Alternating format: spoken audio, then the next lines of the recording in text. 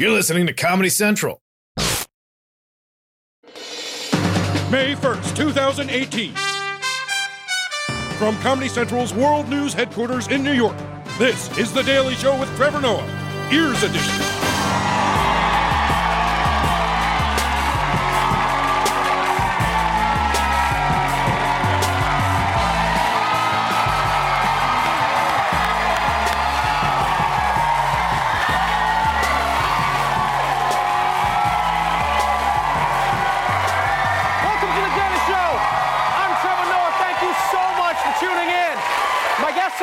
My guest tonight from the hit Netflix show Dear White People, Antoinette Robertson is joining us, everybody. But first, if you're one of those people who believes Facebook has too much access to your personal information, well, good news. Facebook would like to introduce you to someone with similar concerns. Mark Zuckerberg announcing that Facebook is getting into dating. He says that 200 million people list themselves as single, and Zuckerberg wants to foster long-term relationships. So today, we are announcing a new set of features coming soon around dating. Now, this is going to be for building real long-term relationships. All right, not just hookups. Yay! Finally, relationships without the hookups. Yeah, Facebook really has its finger on the pulse. You know how many times I've been in a relationship like, too much hooking up. You know what really turned me on? Meeting your parents, yeah. But it is sweet that Zuckerberg says this is for building long-term relationships. Just imagine, you meet someone on Facebook, you get married, you have a kid, and then because you didn't read the terms of service, Facebook takes that kid and sells it to Cambridge Analytica. Yeah. So beautiful. And then it's only a matter of time before the Russians meddle in our love lives. It's just going to be like, yes, I'm seeking long-term relationship. We make life together and vote as family. And speaking of people you wouldn't trust with your personal information, do you guys remember Harold Bornstein? He was Trump's personal doctor and Lebowski stunt double. You remember him? Well, when Trump took office early last year, Dr. Bornstein told the New York Times that Trump was perfectly healthy for his age and that he took a few medications, including Propecia, to try and slow down his balding. All right? Well, it turns out the president was really pissed that his doctor suffered from open mouth disease.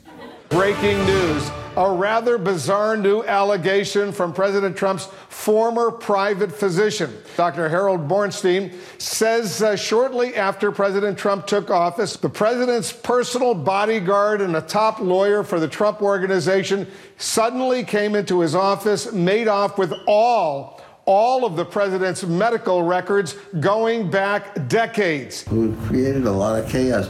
I couldn't believe anybody was making a big deal about a drug that's to grow his hair, which seemed to be so important.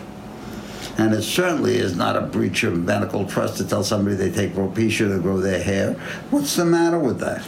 Okay, first off, beautiful hair. Yeah, I feel like when he was giving Trump Propecia, he was like, one for you, one for me. One for you, one for me. And second, I'm completely on President Trump's side on this one. Your doctor's not supposed to disclose your medical information to anyone, especially not the New York Times. Like, the way he's saying it, he doesn't even sound like a doctor. He sounds like your grandmother telling you embarrassing secrets. Donnie, you're just going bald. What's the big deal? Propecia's better than a wig. Remember when you tried the wig? That was horrible. With that said, I also do think Trump went a little overboard. I mean, 2 days after Dr. Bornstein blabs about the baldness pills, Trump sends his personal bodyguard and 2 other dudes to break down the doctor's door, or probably just walk through the beaded curtain, whatever, and take all of his records.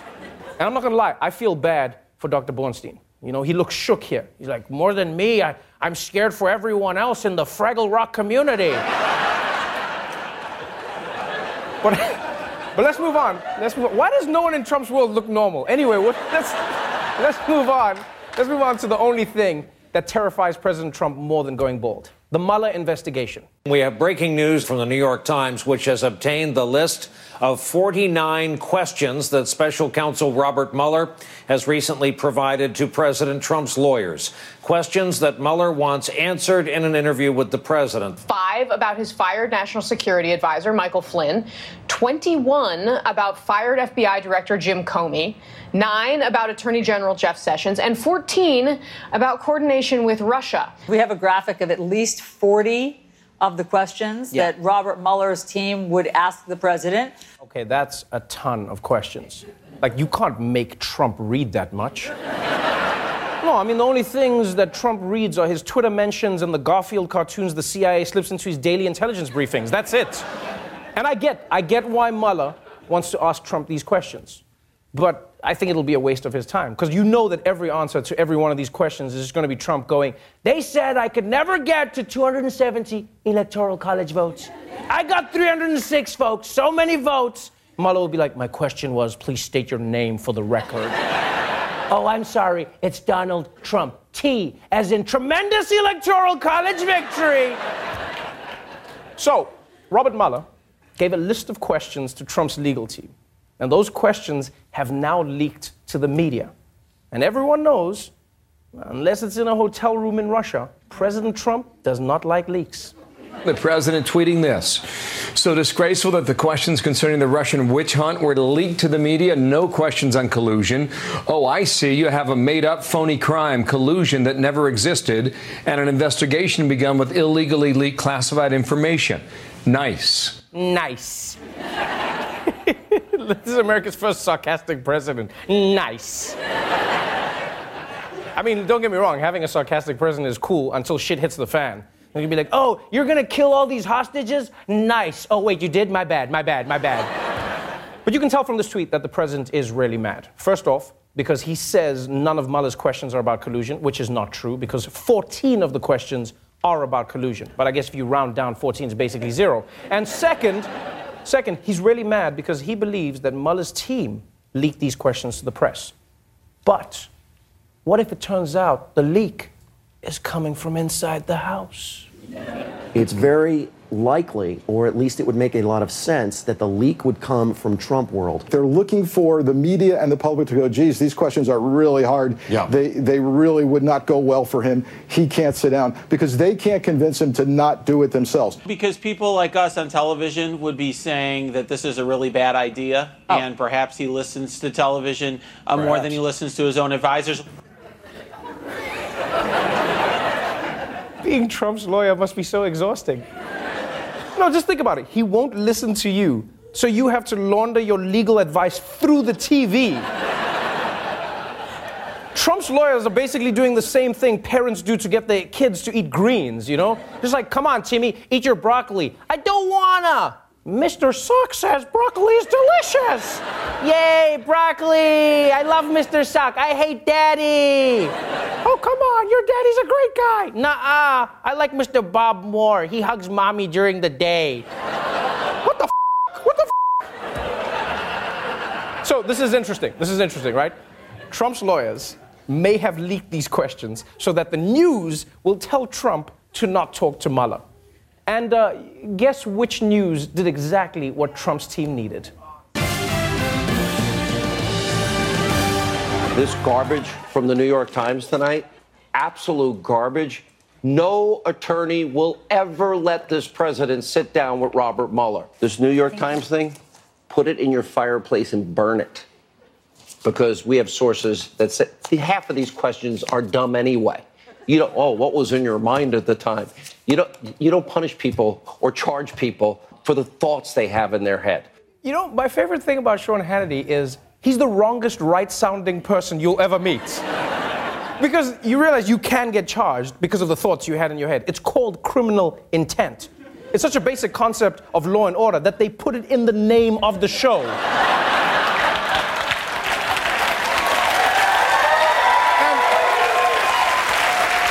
And you know what? And you know what I find amazing about all of this? Like, just when you think about it, what I find amazing about all of this is everyone is telling Trump he shouldn't sit down with Robert Mueller. But why? If he's innocent, just go answer the questions. And I know some people might be saying, no, Trevor, Mueller is clearly trying to trap Trump. That's what he's trying to do. He's trying to trap him. What trap? He's giving Trump the questions ahead of time. That's not a trap. Trump can practice his answers. He can tattoo them on himself like memento if he needs.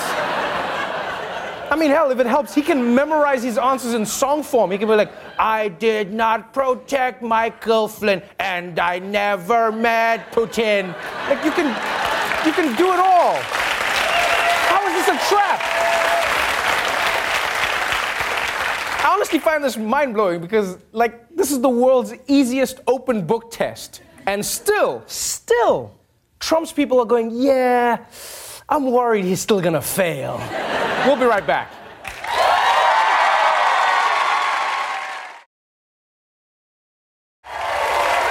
Welcome back to The Daily Show. My guest tonight is an actor who stars in the critically acclaimed Netflix series Dear White People. Please welcome Antoinette Robertson.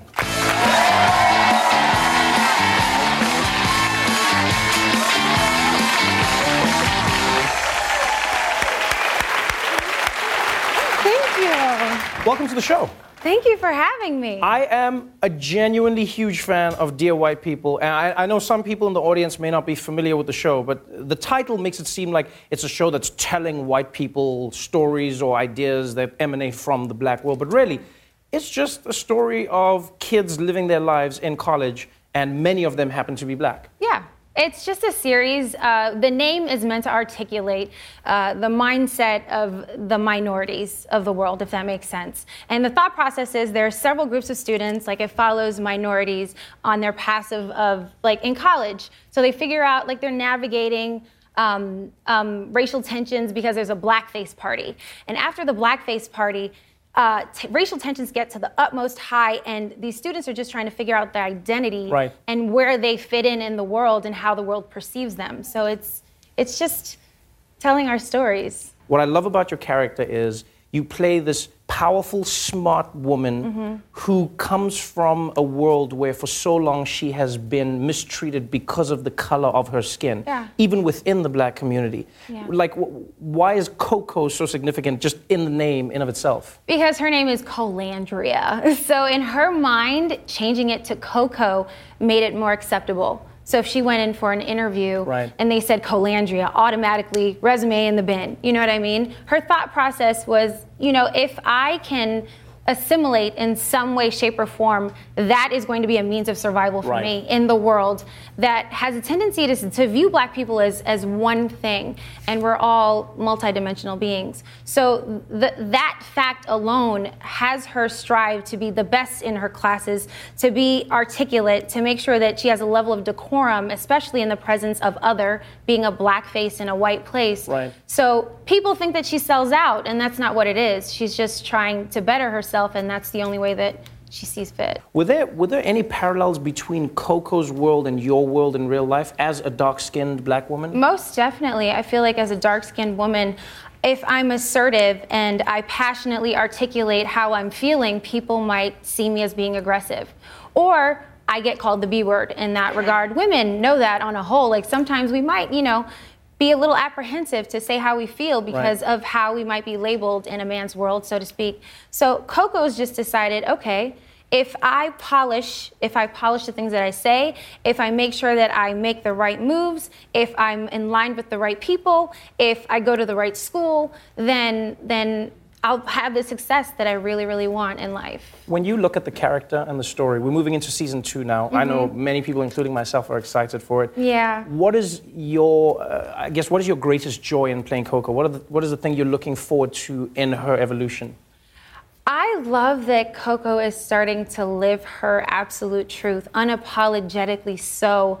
I feel like we're in a world that wants to put women in this little box, and we should be able to do, say, and be whatever we want, especially like little girls of color who aren't used to not used to seeing the Olivia Popes before they become Olivia Pope. Wow. They see like if they're navigating the world and they feel kind of insecure, or based on the fact that the world has this notion that a Eurocentric ideal of beauty is what beauty is. These girls don't see themselves, they don't see a reflection of themselves, and because of that, it gives people a lack of self-esteem. So I feel like with portraying her with grace, even though, she does clap back, don't get it twisted, guys.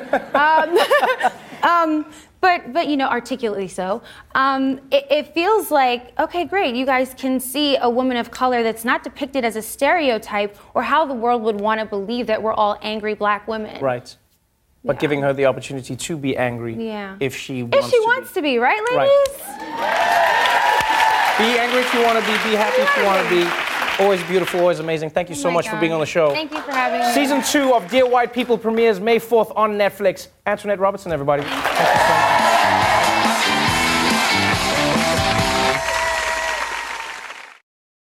much. The Daily Show with Trevor Noah, Ears Edition. Watch The Daily Show weeknights at 11, 10 Central on Comedy Central and the Comedy Central app. Watch full episodes and videos at thedailyShow.com and follow us on Facebook, Twitter, and Instagram for exclusive content and more. This has been a Comedy Central podcast.